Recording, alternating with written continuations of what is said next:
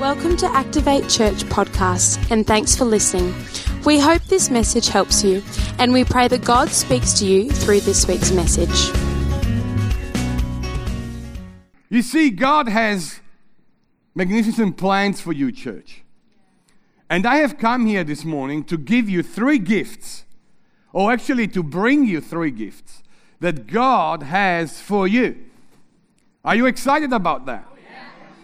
Those 3 gifts are here, as you can see. But before we get there, let's just pray. Amen? Father, we thank you for this morning, Lord. We thank you for your word. Lord, we thank you because you are our God. We thank you for the love that you have for us. Lord, we pray that your word this morning stirs us, touches our heart in the deepest of our soul. Lord, I pray that your word does the work that it came for. Lord, help us, help me, that it is all about you and nothing about me. Lord, I pray that your name will be glorified. Amen. Amen. As I said, I have brought 3 gifts with me. This one is the most powerful one of those 3. The second gift I have, as you can see in size, is the biggest of them all. And the third one that I have is actually the rarest of them all. Who wants to know what's in these boxes? That was no good. All right. Who wants to know what's in those boxes? That's better. That's better. Now, before we go there, is it okay if I share with you some insider stories of my childhood back at that time in Germany and some of them in Italy? Are you okay with that? Yes. All right. So when we were kids, my brother and I in that time, and we used to always have this tradition that every Sunday afternoon we would visit someone. And it was always custom and culture in the Italian families that if you would go somewhere, you would bring gifts. And this is what I did today. I brought you gifts. Now, as we would go every Sunday to visit friends and family, we would bring gifts. And the first thing that would happen when we would rock up as a family to another family, and we had some gifts for them, or sometimes cake, or sometimes flowers, or whatever. Now, the first response was, here you go, we just thought to bring you something. And the gifts were always handed out to the mom of the family. And the response was always the same. You shouldn't have done that. There was no need for that. Who has ever heard that sentence? Yeah, good. So, this was always the classic response. But every time people would come to our place and they would bring cakes or they would bring something to eat with them, my brother and I, every time people came and we were sitting on the couch, my father used to look at us and we knew that we could not go for it. So if there was a cake, it meant all the adults had to be served first, and we had to wait till the very end. So I'm thinking, Dad, they are bringing these things for us. Why can't we go for it? And his response was, well, son, we have all that we need at home. We don't want to give the impression that we are poor and that we have never seen a cake. But this morning, church, I have brought you gifts, and they are heavenly gifts. Not from me, but from God your Father, from God my Father, from God our Father. Can I get an amen for that? Amen. So I don't want you to hold back. I want you to storm for these gifts. I want you to grab them. I want you to get hold of them, and I want you to not let them go. We are not in the business of, we don't want to look poor, because we are not. Because our Father that loves us has given us all that we need. Amen? Can I get an amen for that? Can anyone get excited about that? So the first one. Shall we open it? Yes. Not now. No. First one.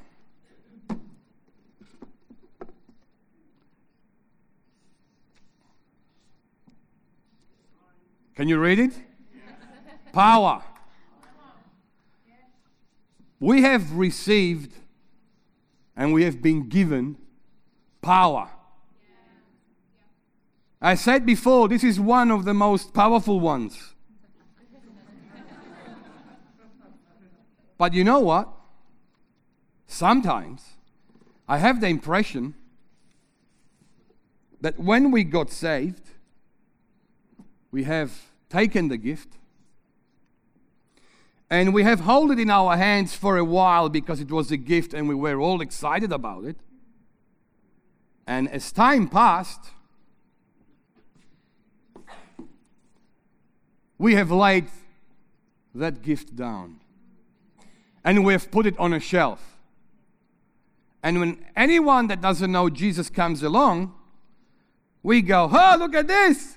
That's a great gift. It's power. And my question to us all today is, are we using that power that we have been given? Second gift, it's the biggest of them all, which is love. We have been given love. And my question is, do we know why we have been given love? Which is the biggest of them all, by the way, as we were saying before. Are you with me? Yeah. So maybe, let's put it in here.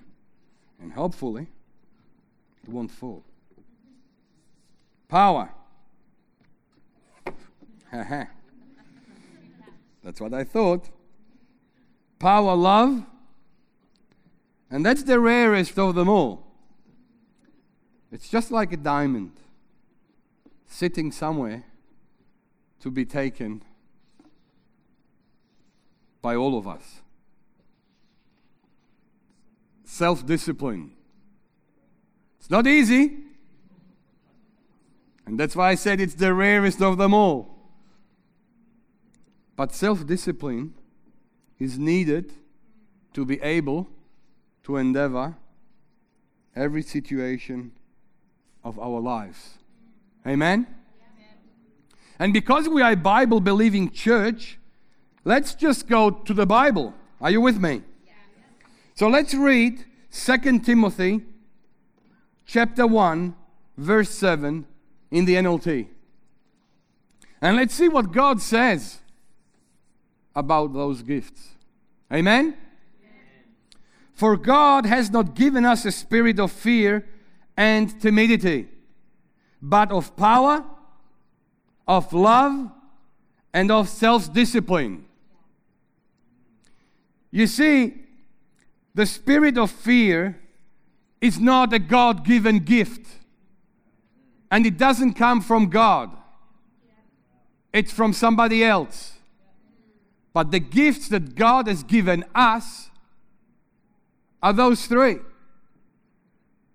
power, love, and self-discipline. Let me read to you something that I found out about power. Are you okay with that? Yeah. The word power is found 57 times in the New Testament. It's a word employed to describe God, the most powerful force in the universe. It is a word used to describe the most powerful event that ever happened, and an event that separated AD from BC, the resurrection of our Lord Jesus Christ. Amen? Yes. The word power can also be used to describe God's people. And God's people is who? Yes, we are God's people. And we are carrying the power that God has given us. And the question is, what are we doing with that power? You remember the beginning, church, I said, I'm going to stir you, I'm going to push you, because I know what's behind all that. When we as Christians realize the power that we have received in Jesus, there is nothing that we are not able to do. And it's not me saying it, but it's the Bible that says it. And we'll get to that in a second. The word power is used 57 times. You see, my dad used to tell me this. When you hear one thing once, you can have the luxury to ignore it. When you hear that same thing twice, start listening carefully. And if you hear that same thing 3 times, then you better do what you're hearing. Now, 57 times, it's a bit bigger than 3 times, isn't it? Which means that God is onto something.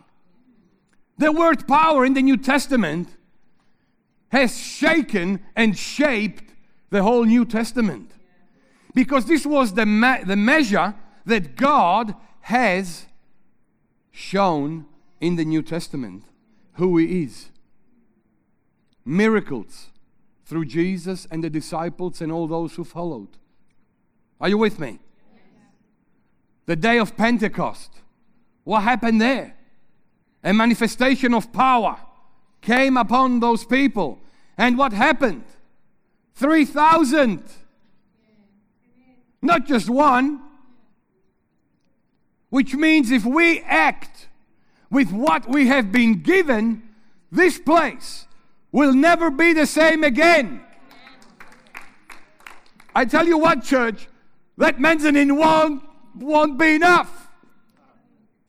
Because you will have to expand much more than that. But we need to make room for that power. Are you with me? Feels a bit alone up here. We need to grab that gift that God has given us, which is power. You see, one of the most outrageous attributes of God is that although He is all-powerful, He has decided to give us a piece of Himself unto us. Can we think about that for a moment? The Almighty God, the all-powerful One, has given us power. And the question is, power for what? Why do we need power? John 14:12 says that when Jesus speaking, and He said to His disciples that those who believe in Me, they will do what? Greater things than Me. Miracles through wonder-working power for those who serve and follow Jesus. Are you with me? Yes. Can anyone get excited about that? Yes. You see, the power has not been just given to be taken and carried a bit along in my initial Christian life, and then when I am bored about it, I will just leave it on the shelf. That power is there for us every day. Because the times will come, church. The times will come when we will doubt. When we will be finding ourselves in situations that we don't know what to do. When sickness will come. When hardship will come. When financial trouble will come. But we have been given a tool which is called power in the name of Jesus. And we can't just sit there and stay still, but we need to get excited about that. Because that power will allow us to do even greater things. When sickness comes, we will be able to stand and say, in the name of Jesus, be healed. There was a guy weeks ago in Europe, in Belgium, And the doctors had told him that he had a very rare sickness, which was a sort of it was a cancer, but a very rare cancer, which is like a skin cancer on the inside. And they had given him not long time to live. The doctor actually told him, hey, I can give you medication, but it won't heal you. It won't save you. It will only help you to manage your pain. And when I was speaking to this man, he was lost. He didn't know what to do. He said, I have 3 kids. I am married. What can I do? And I said, I know what we can do. We can pray. Because I know that in the name of Jesus, everything can be changed. Everything can be transformed. And I know that the doctors told you that you will die, but I can tell you, you will live. So we laid hands on him and we prayed and we told the cancer to go in the name of Jesus. We claimed this power that has been given unto us. And you know what? He went to the doctors only 1 week ago, and I got the text where it said, Armando, you know what? The doctor fell from his chair. He could not believe it. The cancer is gone. The cancer is gone. There is no trace whatsoever. The doctors actually want to put him on the magazine where all the doctors can read about his report, because they don't know what happened to him. And he said, I know what happened to me. I have got healed. I have been healed. You see, that power, church, is for us. You have been given power. Power to perform miracles. Power to stand in the storm. Power that enables us to do even greater things. Amen? Oh man, I get fired up. Power. It's like putting your finger in the electricity socket. Power!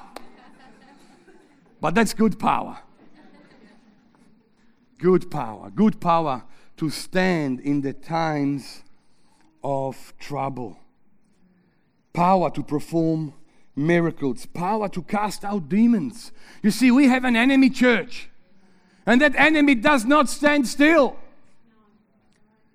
And this will be the signs that will follow those who believe in me. You will cast out demons. You will heal the sick. These are all promises for you and me. But you know what, church? Sometimes I wonder why the enemy has so much space and hold in our society. And can it be because we are not exercising that power that we have received? Can that be? I'm not too sure. But we have been given power to exercise and to let people see who is our God. I mean, we can come to church, we can sing it, we can believe it, but unless we exercise it, it will just be a gift on a shelf. It will just be a gift on the shelf. And maybe you're listening to me and you're saying, yeah, all good for you, Armando. You have seen miracles, you have done this, you have done that. But what's about me? I'm going through trouble. My family's breaking down. My relationships are gone. I have no money left. I cannot fulfill the dreams because everything is gone. Well, I have good news for you. Because when the thief comes to rob, to kill and destroy, you have been given the authority to stand firm and say, no more. Because in the name of Jesus, I can do more. Are you with me? Yes. You can do it, church. You have been given the authority and the power, which comes directly from the throne of God, which comes directly from Him. Not from me, not from Pastor Ben, but directly from God. We just need to hold on to it, grab it. We need to recharge and go again. Just turn to your neighbor and say, hey, mate, recharge and go again. A bit more of enthusiasm in this place. You've been given a marvelous gift. Yeah, recharge and go again. Hey, recharge and go again. You see, encouragement does 50% of the work. Now, when I used to compete in athletics at school, man, if there was no one standing on that line telling me, come on, Armando, you can do it, run, run, I would have gone, yeah, I'm tired. I can't anymore. Oh, why am I doing this? Why am I dragging myself along this? But because there was someone telling me, come on, you can do it. You know what would happen? I would run faster and faster and then drop dead at the finish line. But sometimes I would even win. Recharge and go again. Are you with me, church? Now, wow, I spent too much time on this one. Now, we are talking about power. Who wants power? Who wants power? Here you go. You got power. Now you have to use it. Love. Second one. It's the biggest of them all. That's a big one. Love. You know what? The Bible speaks so much about love. And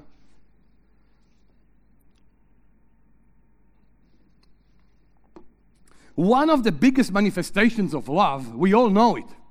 It's John 3:16. Are you with me? Yeah. So John 3:16, God has so much loved the world that He has given His only Son. Or like in the old versions, His only begotten Son. Which I always find it interesting to go and read those old versions. Because now we are all about the new versions and we need to understand it more. But you know what? Sometimes those old versions, man, they have little and big gems in there that we can learn from. I get it all, NLT and the Message Bible, but love, it's undisputable. The Bible says that God is love. Are you with me?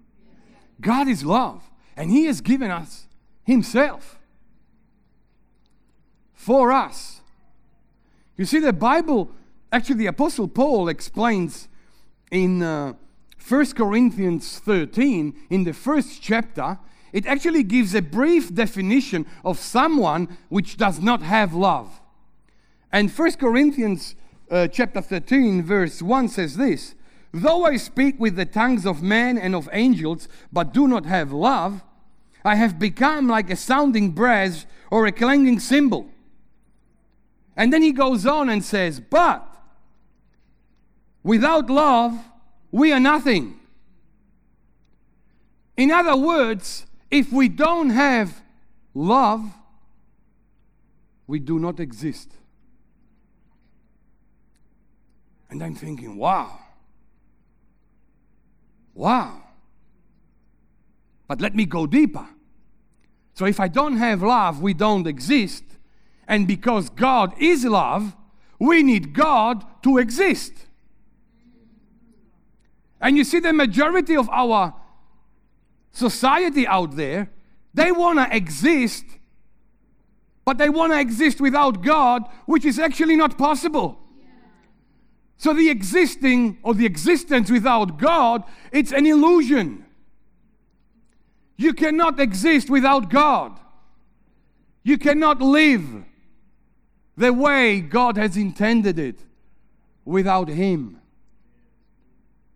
Because the Bible says that without Him, we can't do nothing. And we need Him for our existence. Love is essential for our existence, and since God is love, God is vital for our existence. Why do we need love? We need love to have a relationship with our Creator. Because we cannot have a relationship with someone if we don't love them.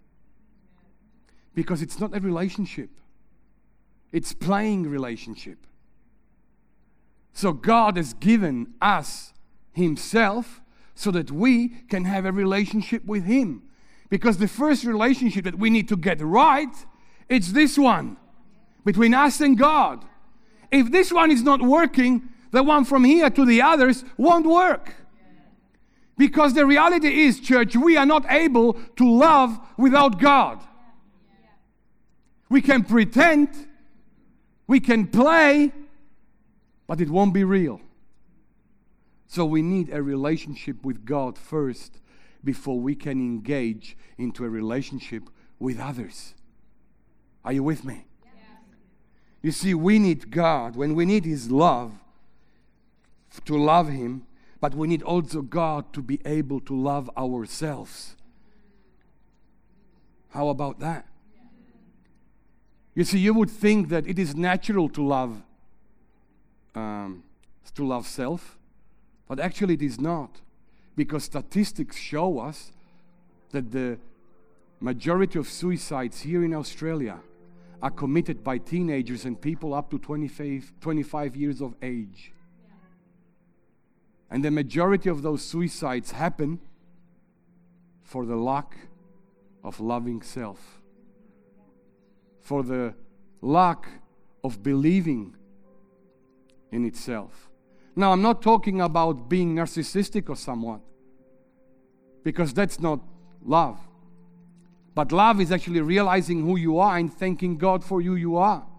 Because sometimes we will have moments in which we will doubt. Sometimes we will look at us and go, oh, I don't look good enough. Says who? Says who?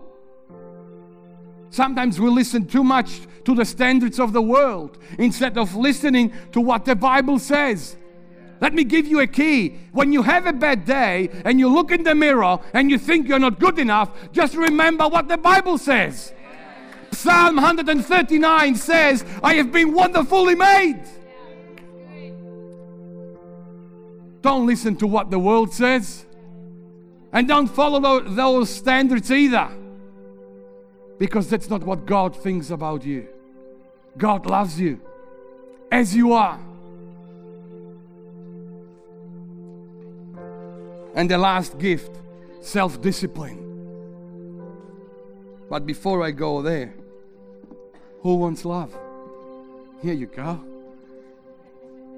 Love. Love for you. Love is in the air. Maybe.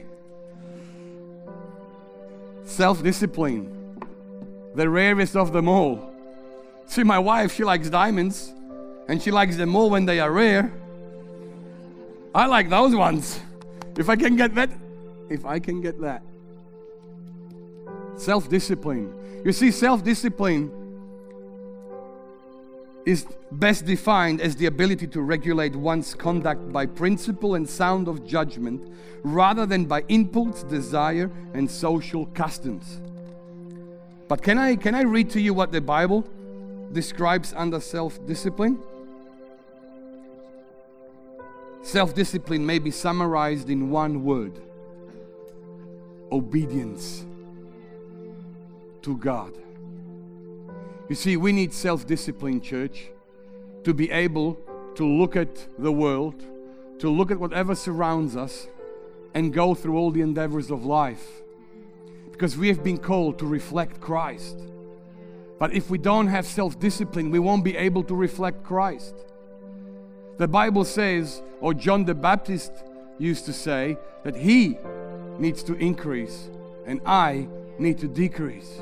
And we can only do this with self-discipline. Amen? It's the rarest of them all, I know. And maybe the hardest to put into practice. But let me tell you this. If we manage to get this done, we will run like never before. You see, Paul used to say, I have run the race. He didn't say, well, I have walked the race. I have enjoyed that little race. I have run. And we can only run when this is present. And today, church, I have two final questions. Maybe you don't know Jesus. Maybe you would want to have those 3 gifts. And I can tell you what? I can tell you that those 3 are for you. And you can get them if you accept Jesus as your personal Savior.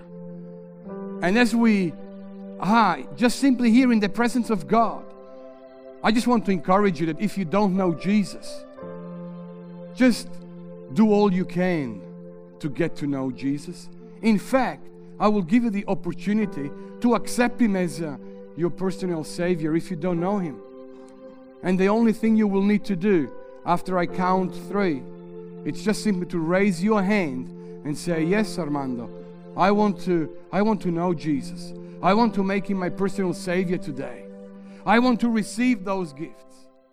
We trust you enjoyed this week's message. For any more information about Activate Church, check out our website www.activatechurch.com or download our app online, and have a great week.